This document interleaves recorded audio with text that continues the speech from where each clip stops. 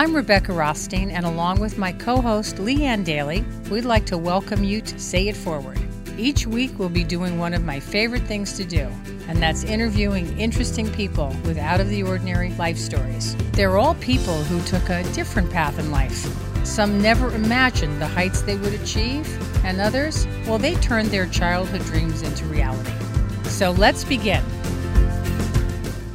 Today we've got accomplished actor and Tony Award nominee Sam Trammell, who was most widely recognized for his starring role of Sam Merlotte in HBO's award-winning series True Blood, the fantasy drama that set rating records for the network for its 7-year run. Sam has a long list of accomplished roles in film and TV, from DEXTER to the award-winning dramedy This Is Us to the hit movie The Fault in Our Stars, as well as blockbusters like Kong, Skull Island. Sam appears in several indie films, including About Ray with Naomi Watts, Susan Sarandon, and Elle Fanning, and he co-wrote and produced and starred in the indie film All Mistakes Buried. A theater veteran on and off Broadway, Sam earned a Tony nomination and the Clarence Derwent Award for his role in Wilderness at Lincoln Center. Many may not know that Sam is also a talented musician who plays a variety of instruments, and although not a self-proclaimed singer, he recently had the opportunity to sing for the first time with Mandy Moore on This Is Us. He currently resides in Los Angeles with his family and is an advocate for clean oceans and beaches, working with the nonprofit organization Oceana. So, let's rewind to the beginning and say it forward with Sam Trammell. So I know that you were born in one of my favorite cities in the world, all-time favorite cities in the world, that if I lived in New Orleans, I'd be 2 towns just massively fatter than I am right now. You'd be a 5 by 5. Right, exactly. It's not an exercise city. You don't Did go you there. grow up there? I lived there twice, actually. I was born there, lived there for a year, moved to Dallas for a year, moved to an Indian reservation or Native American reservation, as we call it now, in North Dakota for 2 years, then back to New Orleans for 3, and then to Alexandria, Louisiana, then to West Virginia. So I remember my parts of New Orleans that I remember were sort of kindergarten, first grade, preschool, kindergarten, first grade. I remember Mardi Gras, when you're in Mardi Gras when you're a kid, what you do is you yell, "Give me something, mister," and they throw beads, and that's what you do. You yell, "Give me something, mister," and then you're just chasing beads everywhere and like on the ground. I was in New Orleans for Mardi Gras. Have you ever been there? It's my favorite. New York City, I lived in for 28 years, but New Orleans is probably a place that I would live in next once I don't have a practical reason to live in L.A. But what part of the town were you living in? I was living in Metairie, but Okay. right on the edge. It was this perfect little area because it was 3 little streets that were all to themselves. There was no through traffic. Was there a lot of kids? Tons of kids. And we just played outside all the time and we're on our bikes and riding around, and we were never in our houses. We were just outside playing. Why did you move so much? Well, my dad is a general surgeon. There was med school at Tulane in New Orleans, then residency in Dallas. And then at the end of the Vietnam War, he did service, and he did it on a Native American reservation called Belcourt. And that he had to do 2 years, so we did that. And then it was back to New Orleans, and he met a guy in med school at Tulane from West Virginia, and we ultimately decided to go there. The moving around, I was happy in New Orleans, but I think the moving around started to get to me after New Orleans. And we went to Alexandria, where my parents were high school sweethearts. And that was a sort of a transition time where I think I was in 2nd grade. And those 2 years were maybe a little more difficult. But then I got to West Virginia and really really loved growing up there. Now, you have 2 siblings. I have a younger brother and a younger sister, yeah. So were you all, you must have been each other's friends then, because you were just the 3 of you moving around and you didn't know anybody else. Yeah, my brother and I, he's just a year and a half younger. We were, we played together all the time. And my sister's 7 years younger, so, she was... And she's a girl. And she's the baby. She's a girl, right. I played with her a lot. She was like my football. Like I would play these games where I would tackle her, and she loved it. Like we played all these kind of, sort of soft, rough games in the house. Both New Orleans and West Virginia are very musical places, and you're a musical guy. Mm-hmm. How did that happen in your life? Well, I think it's just one of those things. My dad's side of the family is musical. Like Anne has perfect pitch, which I don't understand. And my dad played piano and trombone and played bass in a band. And I don't know, like I had the de rigueur sort of piano lessons in second grade, which I didn't like. But then later on, I was in a band. I started playing in bands when I was 13. And then I started playing, revisiting the piano and just playing by ear, just learning just like George Winston pieces and whatever. Mm-hmm. Really got serious about piano like maybe 10 years ago. I had started studying with this guy, kind of taking it a little more seriously. But I just dabble. I'm thinking about doing that. My mother was a concert pianist, spectacularly talented. Wow. And I'm thinking about learning to play the piano. My son, Stephen, plays. It's a fantastic way to spend time and to learn how to play. It's also very difficult. When did you find that you had a performance desire? Well, it's funny. Just my best friend in 7th grade, John Lim, was a guitarist, and he had a guitar and he had a bass. So that's why. That is why, I started playing that kind of music. You picked up the bass? I picked up the bass, Yeah. so I was the bass player. And we had a band for 3 years, and then I had different bands. What did you play? What was it like? Well, we played covers. It was all like Led Zeppelin, The Who, the Violent Femmes, REM. Mm-hmm. And I've heard this. I spent a lot of those years listening to records and trying to pick out bass lines. And I really enjoyed that. I've heard, and I don't know if this is true, that there's a certain time in your life that whatever you focus on, you sort of your brain is developing in a way that you sort of gain a sort of extra ability in that thing. And it's that time period of 13, 14, 12 to 14. And I'm able to do that with kind of complicated piano pieces now.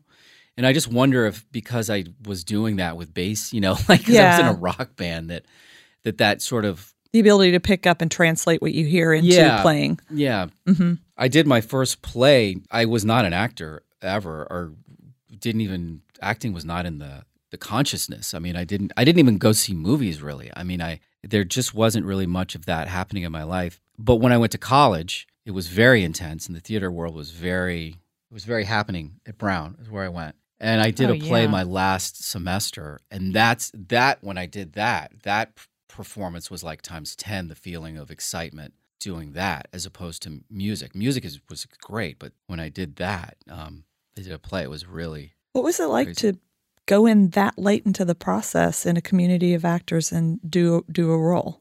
Your senior year in college? Yeah, it was really intimidating because it was a very cliquey world, and it was very competitive. And all these kids who are actors at school had acted in their high schools. And there was a hierarchy, and they do this thing called New Plays Festival. They would produce 9 plays by graduate students, and they'd need a ton of actors. And this one friend of mine, who was an actor then and is now a musician, and I was a musician then, he was like, "You should audition for a play." And I'd always been thinking about it, and I just thought, "Yes, I'll do it." But I needed him for some reason. I needed somebody to give me permission. Unconsciously, because I thought this isn't my thing. Who am I to go in and you all are the people that do this. And I got cast, and it was the hit play, of the New Plays Festival, and I was just immediately, it was like a vocation. It was a calling. I was just immediately That's an amazing away. story. First time ever, you go out, you get cast, you get into a huge play, and it turns out to be your path in life. That's a very serendipitous moment for sure. It really was, because I'd kind of been not flailing, but I wasn't really excited about where I was. I went in as a physics major and quickly realized I was going to be in the bottom of my class forever in that. The fact that you got into Brown as a physics major is I mean, I was good at math, but no. I mean, you're getting in with genius people that are I got to a point where I couldn't understand the concepts even. So then I switched over and started studying semiotics, which is a very esoteric word, and it's a very interdisciplinary, study there, and it's very Brown. It's semiotics. It's so like Brown. The study of signs and sign systems and representation, how something Symbolism. represents something else. There's psychoanalytic theory where dreams are obviously semiotic. There's film theory, looking at images and sound and the order of images and how that represents something. There's, of course, literary theory, looking at literature. There's Marxist theory because you look at people and commodity, and Karl Marx and Engels. I was very into the contemporary sort of French philosophers. Like I was all up into Jacques Derrida and Michelle Foucault, who was a historian, and I actually went to Paris my junior year just to study and actually audited his class. And wow, I was taking classes with the people we were reading, so I got so deep into that. What do you do with that when you? Well, exactly. What do you do with it? So I kind of got burned out because I was like, what am I going to do? Am I going to teach? I mean, there's some people that became big directors, like Doug Liman was a semiotics major, but I wasn't. I didn't know what to do. I was sort of like I applied to grad schools and just wasn't that excited to go and be in academia. It's a very sort of sitting back and analyzing and writing. Sort of seems sort of circular. People go and they study that, then they become teachers, then they teach it, and people go and study it. And you're writing like critiques of critiques of critiques. You're writing a critique of Irigaray's critique of Lacan, who was critiquing Freud. You're like, okay, so esoteric. God, yeah. But it's interesting though, as a young person, to understand the systems of thought and to be able to apply them. Like, for example, when you're breaking down a script to try to understand what is the writer trying to say, right? Like, for sure. And a lot of what drew me to acting was just, it was very, literally active. I mean, I got to just sort of, you have to really think a lot when you're preparing and thinking about the script, but then you have to let it all go. So you get sort of both sides of that. You get the challenge of not thinking and then the challenge of, obviously thinking. So what were the conversations like immediately after that hot play where you got sort of bitten by the bug? Like, who were you talking to? What were you thinking about? Well, I was still writing my thesis, on Anti-Oedipus, which was a book that Gilles Deleuze wrote.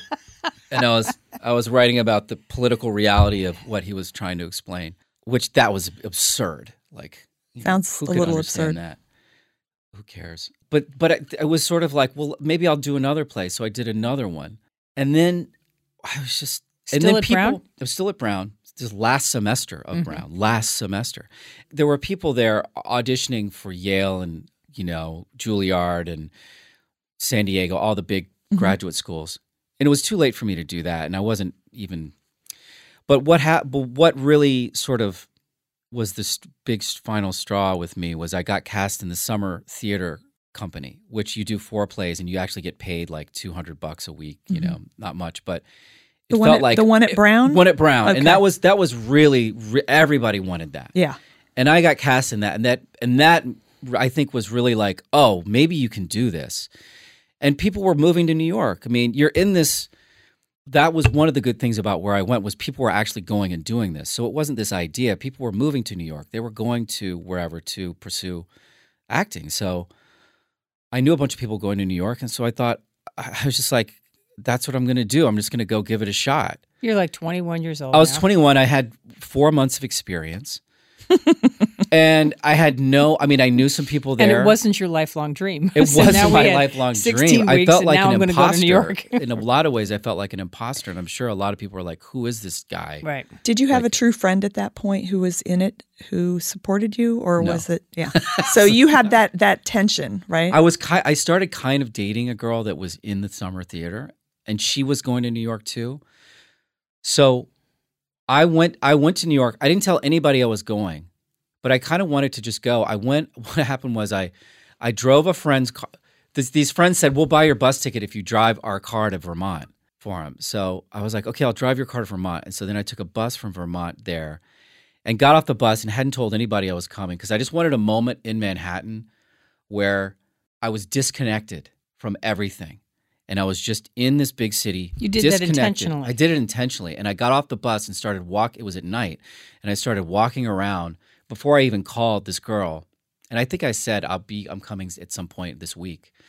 I don't know, it was a weird thing. I just wanted to have that sort of, I don't know what it is, like being completely disconnected.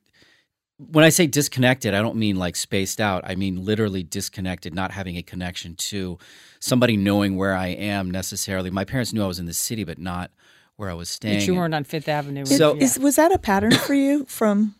I don't know. Is it a pattern for you? There's definitely an element of that, of like being alone Mm-hmm. and being away that I've always been drawn to. Like I'm kind of like somebody that is a little likes that withdrawn privacy and kind of quietness. There's a quietness when you know you don't have to make a call and nobody knows where you are. There's a mental quietness to that where you have no sort of obligation, you know. Mm-hmm.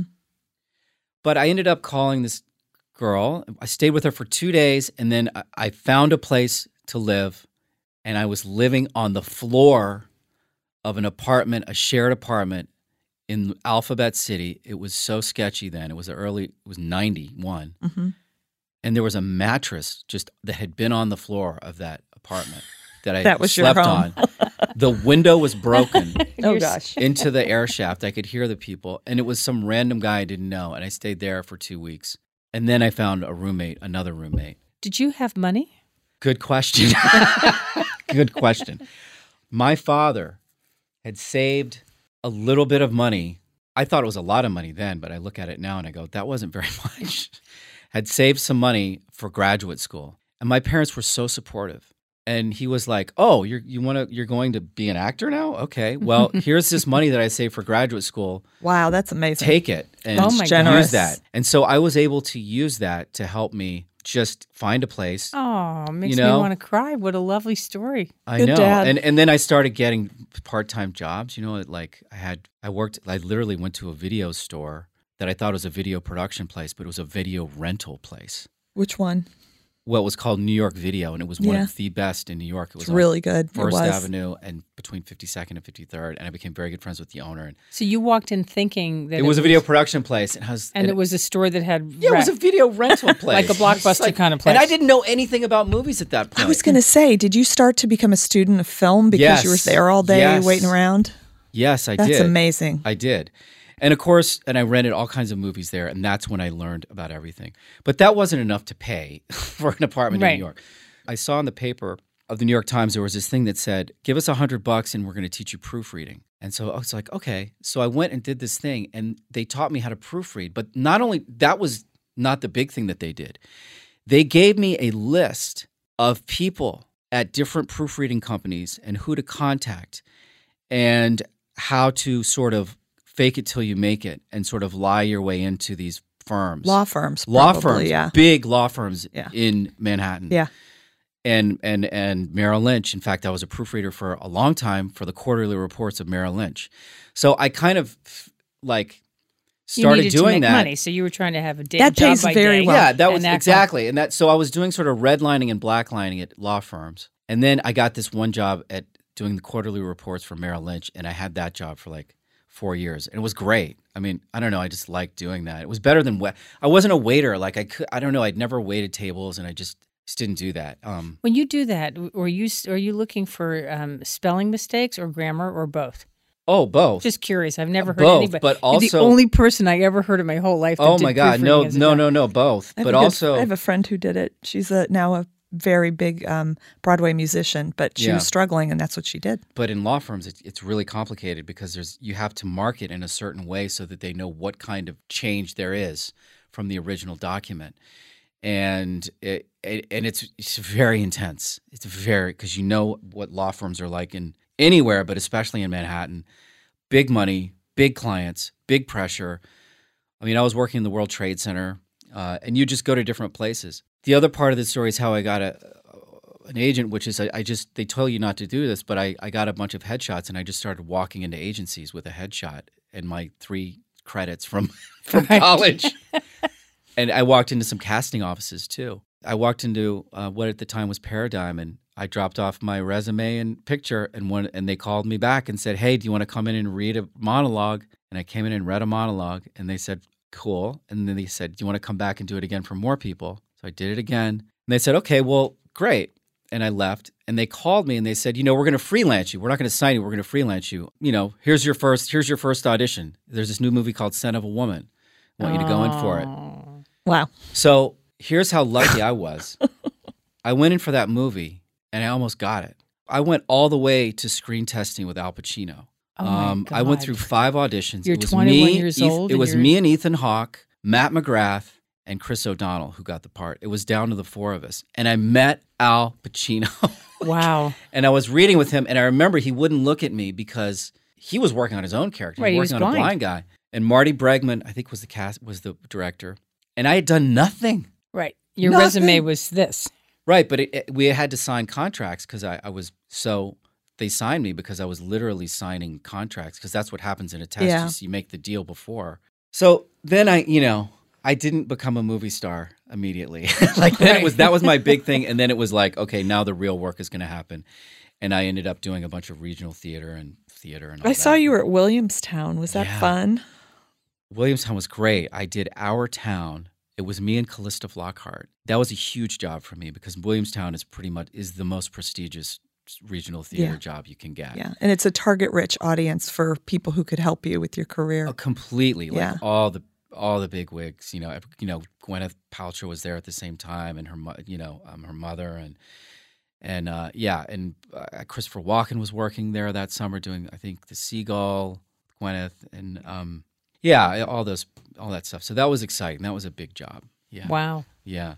But in New York, it's kind of a club. If you go to Juilliard or Yale, you can sometimes start working your way through the public theater and getting in. But you really have to prove yourself. And I had to do a lot of regional theater out of town. And I had auditioned, for instance, Lincoln Center so many times and not gotten it before I finally got the play that I did there. All Wilderness? All Wilderness, yeah. Mm-hmm. But I had auditioned for them for so long. You really have to prove yourself, It's kind of...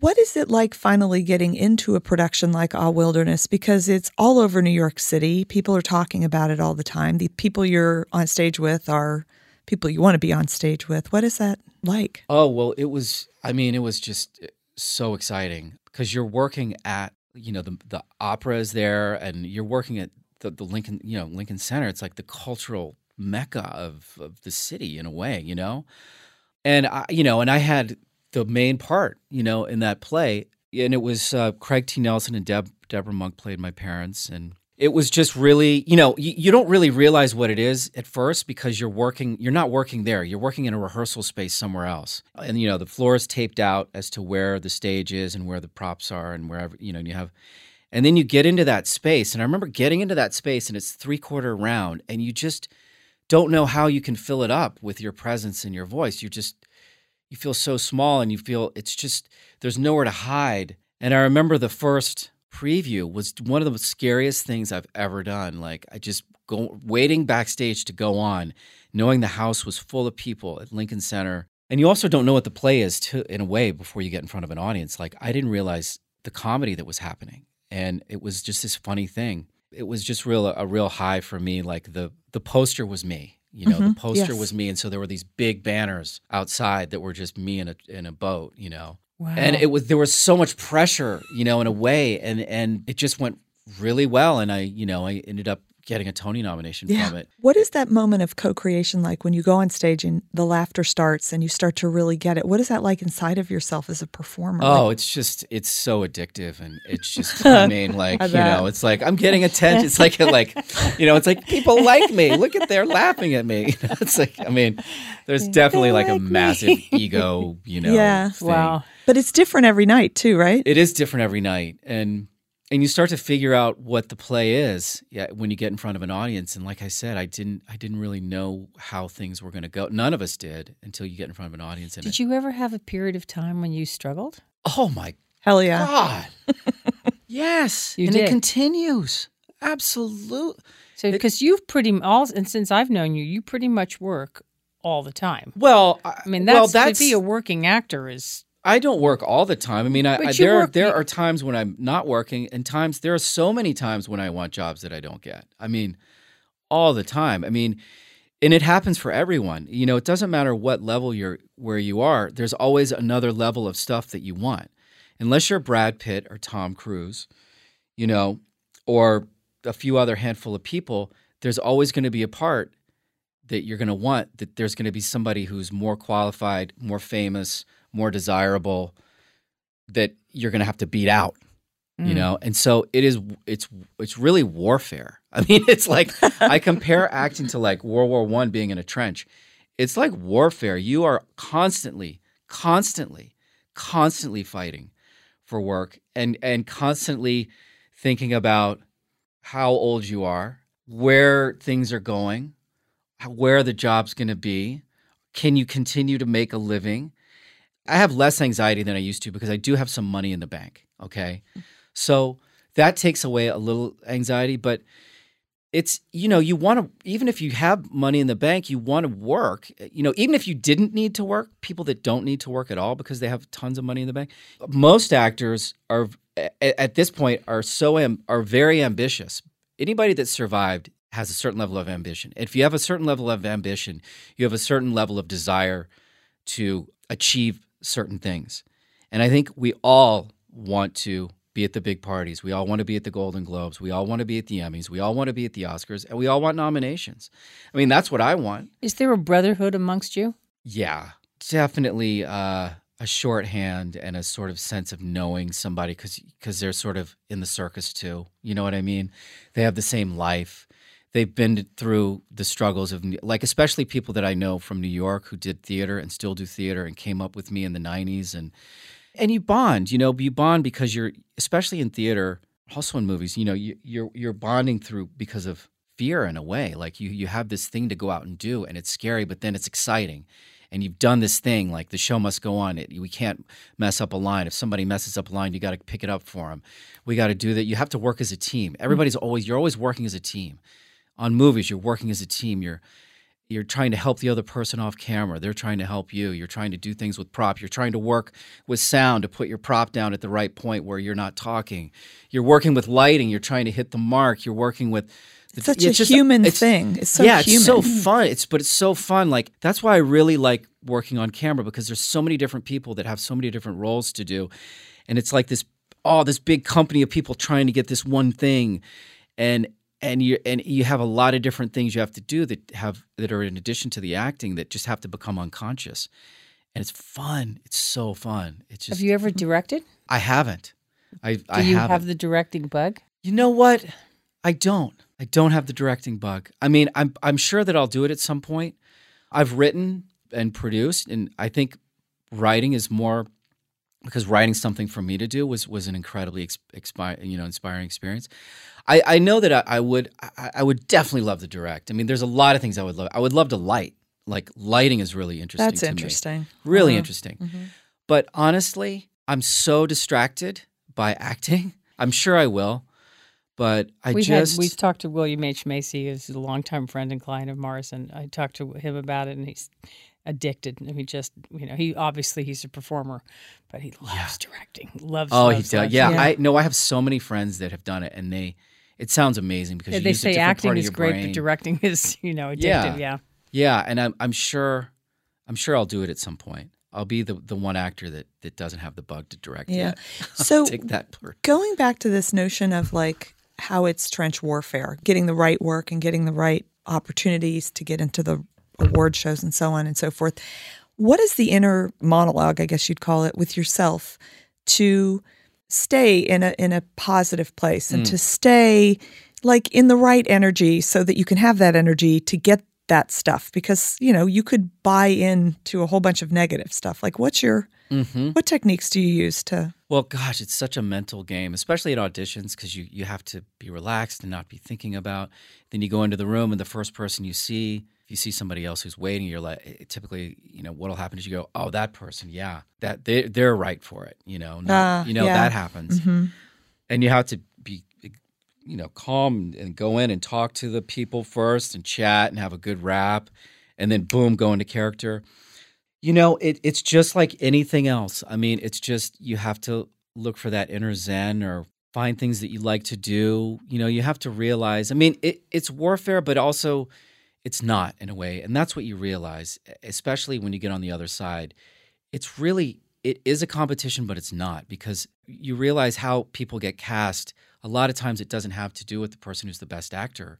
It has to do with how you fit into the family, or a number of other things, like what color your hair is. They need this color hair because the other person's hair is brown. They need a blonde. And you're really sort of more in competition with yourself, really, than other people, honestly. And you just want to do as well as you can. And, do you have a preference for theater over television or film? Well, they're both so different, and I'm kind of just blown away when I say I haven't done a play in like over 10 years. Because you really started out in New York, and yeah, I know that was my thing, and I think I started out in New York not because I wanted to do theater, but because that was the closest big city of New York or LA. It had to be one of the two. Right now, I'm finding the work in front of a camera for me more interesting. It's just what I'm more into right now. I love theater. And when I go see plays, it sort of makes me want to go back. But I don't have a lot of people I know who've done the amount of theater that I have really go back to it, have just gone back to it a lot more than I have. And I'm sure I'm going to go back to it. What was the impetus that brought you to Los Angeles and to get, obviously you've had a fantastic career in television. So what happened to get you from New York to Los Angeles? I had done a show called Going to California that was on Showtime. It was their second show. It just lasted a year. Honestly, I had been getting tired of New York, and it felt like parts of it at that time to me, I wanted there were a couple of things. I felt like career, it just felt like a dead end. It just felt like I was doing these plays. I was not getting, and I was doing a lot of independent films at the same time. But I just wasn't getting the breaks as far as doing bigger movies. And it's funny because TV then, we didn't do TV. It was a dry spell for television. There was a stupid arrogance about it that if you were a New York theater actor, you didn't do TV, and so there was a bunch of us like this whole can't do TV. This whole big Sam Rockwell and Billy Crudup and Bill Hoffman, all these guys we were all the same age, all in New York together, and a number of other people, Josh Hamilton, another people that aren't. Ethan Hawke that aren't even as that have done even more theater. But there was a change in TV in the late 90s, and of course people would do the Law and Order, but there was a change where TV started becoming, when Helen Hunt got nominated and won an Emmy and won an Oscar in the same year, the whole TV thing started to change and it started to becoming more of a thing that people would do. So I didn't do any TV except for this one episode of Maximum Bob in New York, almost at all. The thing was in New York in the mid-90s was like, get a pilot and hope it doesn't get picked up because then you get the money and then you don't have to do the TV show. So all we wanted was enough money to keep us doing theater. And it's just so different now, obviously. But the root of theater is working every single day. Yeah. And with television, you work 6 weeks or whatever the period of time is, and then you have periods of time where you're not working at all. So as somebody who's driven like you are, when those down periods happen because they happen to be editing or writing the next season, you're twiddling around going, I'm not working right now. Well, that was a great thing about New York is you could always find a reading of a play, or there was so much community if you could be constantly working, which is a little more harder to do in L.A. But just to answer your question about coming to LA, I think I was just getting a little tired of New York. I think I'd been there for 12 years. I just needed some grass. Now you were in your mid-30s. I was in my mid-30s, and I just needed some trees and some grass. Yeah, I was going to say not grass, but grass. Yeah. Just to be clear. Exactly. And I would come out here for pilot season and drive up the coast and just be in awe of the beauty of Southern California. And so I literally just wanted to live here. I mean, that was probably more than anything. I just wanted to change. I just wanted to change from being in What was going on in your personal life? Were you with the girl that you went to New York for that you were kind of dating, or what was happening in your personal life? No, honestly, I was kind of single, coming out. I didn't have a ton of real long-term... Handsome, single, not gay guy in LA. This is good.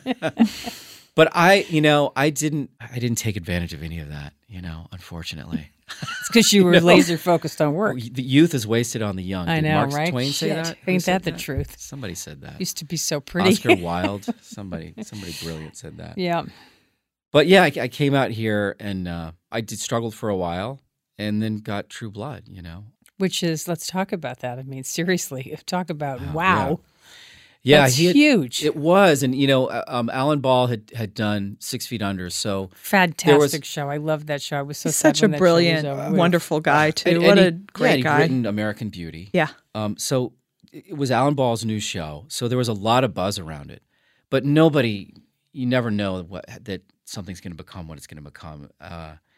Nobody knew it would get as big as it was, and yeah, we made the first season and.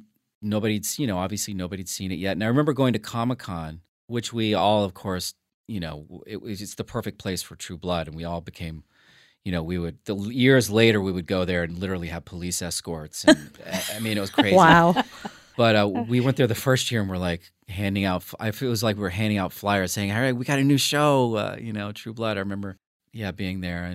But it was kind of a slow start. The writer's strike happened after 3 episodes, so we didn't know if we were going to come back. And then we came back, and it wasn't a big hit at first, and then it slowly became HBO's biggest show ever, Right. Until Game of Thrones dethroned us. But as far as money making, we were the biggest, show. But It was also at the tail end of the DVD era. Mm-hmm. They were making tons of money on DVDs, which they can't do anymore. Mm-hmm. Where'd you shoot it? We shot it here. All the interior locations were it's called The Lot. It's at Santa Monica and Formosa. But a lot of our exterior stuff was off of Malibu Canyon Road, with Las Virgenes, which goes from the 101, to PCH. Before you get to the mountains, there's an area, a big ranch, and they call it a ranch, but it's forest, and it just has these huge trees, and we use that for a lot of the exterior, and they would take 3 months before we would shoot every year and put moss up and grass, and they built a house. They built Sookie's house there, and we used it for all kinds of things. And it was always 20 degrees colder there than here. So we would shoot at night all the time. Oh, boy. And it would be in the 30s. It would be cold. I had heard it was very efficiently done because it was done close by, and you guys could get in and get out and do whatever you needed to do. So it was. We would go to Louisiana twice a year or once a year just to get some exterior shots that really could only be done in Louisiana, like cypress trees coming out of the swamps. Do you think it helped to be originally from New Orleans? It helped me. It helped me from being from Louisiana because it just made it feel more real. And I feel like my accent, I just had that in my blood from having lived there and having family there. And one of the first times we went there, we shot in a lake that used to be owned by my family, generations ago. Wow. We drove by the cemetery where all of my dad's side of the family is buried in the smallest town, Dorleen, that you can imagine. The smallest town you can imagine in Louisiana with just a few houses. We actually shot right there at the gas station. Oh, my goodness. Crazy. How serendipitous is that? Crazy. Wow. How long was the period of time from when you came here till you got that? Like 3 years. Oh, it was a while. Yeah.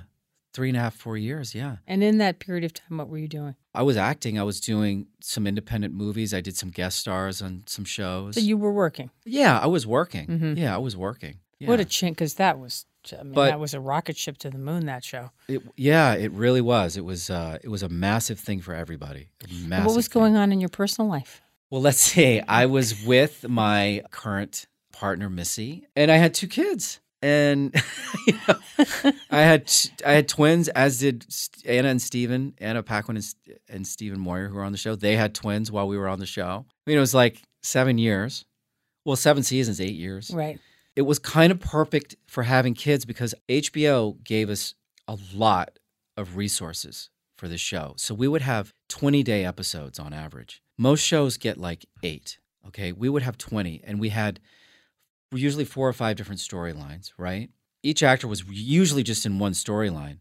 So I would be working 2 or 3 days a week. Some days more, some days less. So it was perfect for me to be in town doing that job and raising my kids. It's like working half-time in a way. Yeah, and I was raising them. I was literally like burping them and like raising them equally with Missy. But it was a real gift to get to do that. Oh, lovely. Yeah. I got to be, a mother and to yeah, that's beautiful. While working. And very unusual for an actor. While working. Right. While working. While working in a place that you lived. While working in the place that I lived, doing what I wanted. And that is a massive blessing, like a massive blessing. Are your parents alive? They both are still alive and still together. So they've seen your success and the path that you've taken, and it turned out to be that money he saved for you for graduate school turned out paid off. Didn't go to waste. Yeah, one of the greatest moments I got to have with them was taking them to the Tony Awards and going in the limousine. Oh to the my God, red your mother must have been out of her mind. Out of her mind. She had to go get her hair done and get her dressed. Because my mom, it's so funny. She's kind of a ham, and and she the way it worked at the Tonys was that the limos would drive up to I guess it was Radio City Music Hall, and there were all these fans on the other side of the street in bleachers, and my mom got out on the side I guess where the fan, like on the side of the car where the road is. And all the fans, they're just cheering for everybody, no matter who comes out. And so she got this massive applause when she stepped out, and she just loved it. And she waved, and she got Oh, that's amazing. That is incredible. I love that story. I can imagine gosh. that. Oh, she Well, now loved what it. about your siblings? Are you nobody else is in the business besides you? Oh, no. What do they do? Well, my brother has bought a sailboat. He has done one solo sail through the Bahamas for 2 months. And he's selling his house. He's written 4 books. He's on his 4th book, and he is going to live on his boat and sail around the world and write books. Wow. Yeah. Wow. I got to Yeah. say, your parents should write a book about how to raise kids because you guys realized amazing accomplishments. What he's That's doing incredible. now is so dangerous and takes so much skill. Is and he so doing much it alone? Courage. Yes, he sailed from Fort Lauderdale all the way to it's called the Ragged Islands, which is he sailed to the most desolate, most remote in the Bahamas, all by himself, and he did this for 2 months. He sailed solo sailed for 2 months. It's no small feat. So when did he start sailing? Was that a thing? Well, my from- dad sailed, and we Okay. sailed a little bit with kids when we were kids. But Paul got sober, and he wrote a book about that too. Mhm. And all of that energy, he was in a band, and he worked, in St. Augustine, Florida. But he just got focused, laser focused on sailing, and he's learned everything, and he knows how to work on his boat. Not and married, no children? Not married, no children, and now is writing books, and he's written 3 books that are actually selling pretty well. And I'm like, what is going on? Wow. What is happening? That's amazing. And the same solitary gene that you talked about before. that's a good thing Because he's a solo sailor, right? Mm-hmm. And then what about your sister? What's she doing? My sister has three girls, and she lives in Orlando, and she, is raising her kids, and she has a great marriage with her husband. Who, So no extreme behavior like you and your brother. no, it is kind of extreme. Just isn't it? My goodness, my brother. No, Wow. she is much more devoted to bringing up these great girls. And, Right. And Wow. she's awesome. Yeah. Is there anything in your profession that you long to do that you haven't gotten to do yet? I guess at some point I'll direct. I mean, obviously I've spoken. I don't have the massive passion for that right now. I'm kind of doing what I want to do. I want to have more success, at what I'm doing now, and I want to get better. That's what's fun about what I do. Okay, that's what's really fun, and this is why I like doing camera work. It's because you can see what you did, and you can see how it's not good, or how maybe parts of it were good, and you're always trying to get the thing. You're always trying to get better. Yeah. You're always trying to get, and it's a constant thing for me. And that's what makes this interesting for me.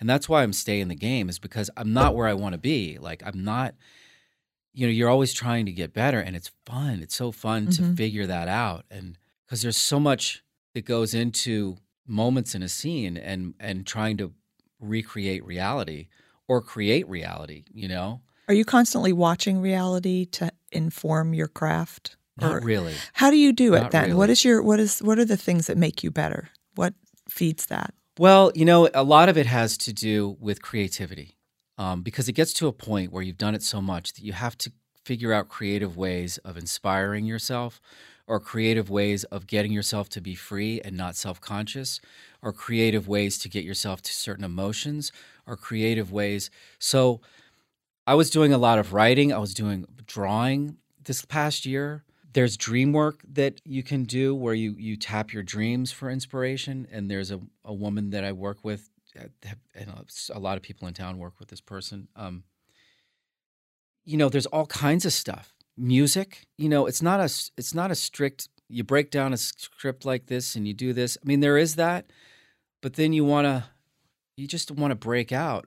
I mean, I'm sure it's like musicians and artists. Everybody's looking for inspiration in different ways, and you get to a certain age and you've done it a certain amount of time. I'm thinking about this new job that I have, and I want it to be fun and interesting. In the creative process, I don't want to just learn the lines and study the script and, I want to find some kind of I don't know what it will be, but some kind of creative thing that will inspire So me. when you're in between work or in between jobs, you're spending your time honing your craft.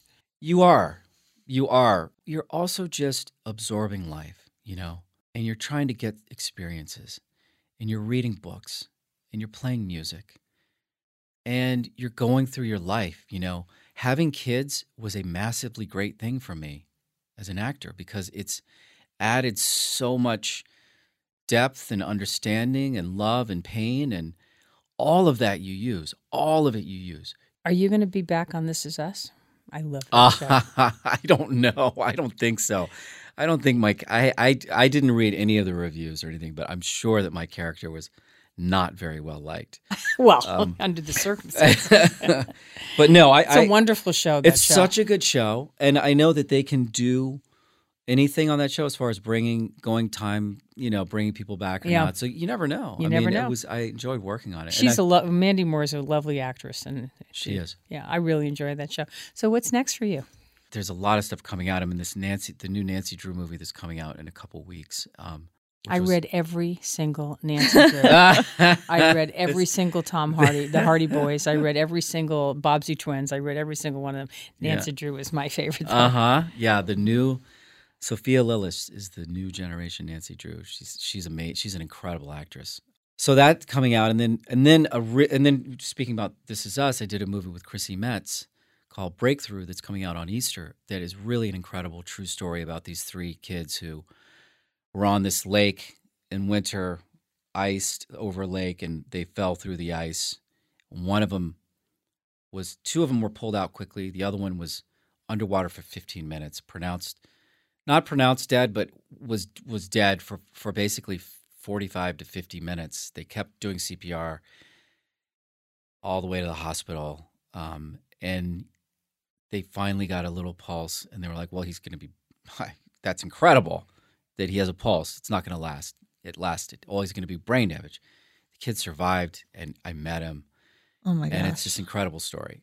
So that Are you him? No. I'm one of the doctors. Uh-huh. Yeah. And then there's I can't wait to see that. I know, me too. Sounds good. There's this show called The Order that I'm in that's coming out in the next couple of weeks. That's about a college kid, sort of like I think of it as like an older person's Harry Potter, a lot of magic and werewolves and stuff. Yeah, but I'm really, really excited about this television show that I did in Australia that hopefully will be coming out at the end of sometime in this year. It's called Reckoning, and people should look it up. It's a thriller about a serial killer and a cop. It's so good. It's a sort of character study of the two. And which part do you play? It's like you'll have to see. Okay. You'll have to see what part I play. Okay. But it's okay, listeners, we'll be back. Reckoning. But it's one of the best things. It's one of the best jobs that I've gotten to do. Whose project is it? Who's running it?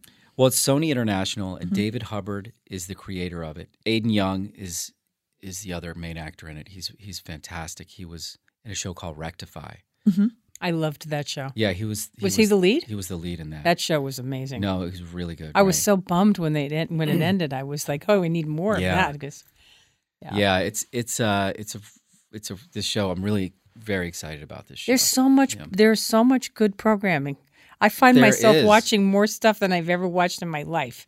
And I just absolutely love it. I can't wait. I like light, short things like Schitt's Creek and Jane the Virgin, this kind of stuff. Schitt's Creek is so funny to me. I just find them, Eugene Levy is hysterical. Oh, he's so good. It's gotten so much better, too, like from the first season to now. I mean, this is a talk about performance. I mean, the people that are on that show as the four main characters, five really, if you include the girl, are fabulous performers. Mm-hmm. What do you watch?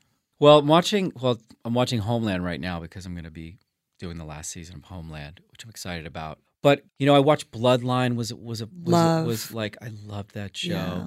And that Australian actor who's in it was amazing. Yeah, he's great. What are you reading? I'm reading The Dinner right now. They made it into a movie. It's a. I read that. Did you read it? Mm-hmm. Yeah, it's so good. Yeah, I love to read. Yeah, I love to read. I'm right now. I'm interested in the presidents. And for no particular reason, but I'm right at this moment in time, I'm focused on the presidents, and I'm reading about Truman right now.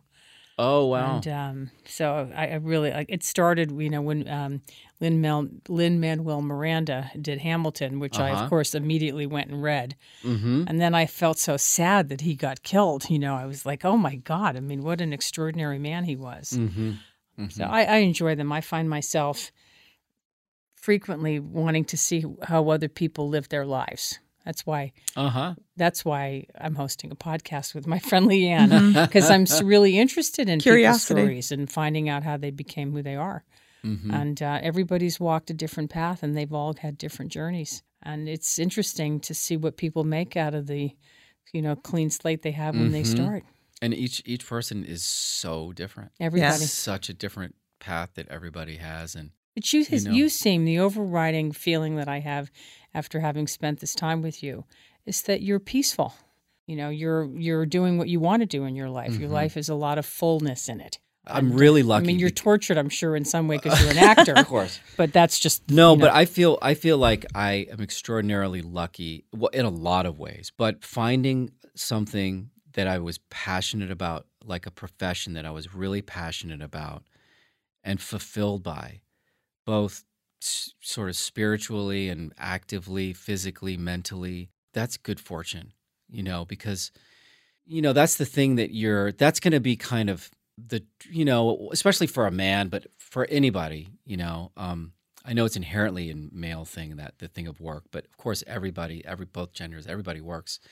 You have family and your social life and all that, which is arguably more important, but the job thing is the thing that, is the sort of running thread that you have to make a living, and if you can find something that you love to do, that you're passionate about getting better at, that you find inspiring, that you find interesting, I just feel so lucky that I just came upon it. It was so random how it happened. Somebody said audition for something. It's so random. I don't know how it happened. It's insane. It's fantastic. Absolutely insane. Wow. Well, that's fantastic. Thank you for coming. Yeah, thanks. Really. Thanks a lot. What a lovely time to spend with you. Yeah. I really enjoyed this conversation. Me too. Thank you. Me too. Thank you. Next time, our guest will be entertainment industry veteran Bruce Sharrett. Bruce started his career in New York working for George Scheck, manager of icons Bobby Darin and Connie Francis. Bruce later went on to manage legendary actor and comedian Alan King, who remains an important part of his life. Bruce's accomplished career includes TV agent, comedy development executive, TV producer, and talent relations executive. He's VP and entertainment historian at the Friars Club in New York City and at global entertainment and media company Rat Pack. Bruce oversees talent-driven projects in all areas of media. He'll share his early love of show business and the legends that have crossed his path, along with some of the most interesting and funny stories that happened along the way. So join us when we rewind to the beginning with Bruce Sharrett on the next Say It Forward. Thanks for listening to Say It Forward. Help us grow by subscribing to our podcast. Please subscribe on iTunes or at www.sayitforwardpodcast.com.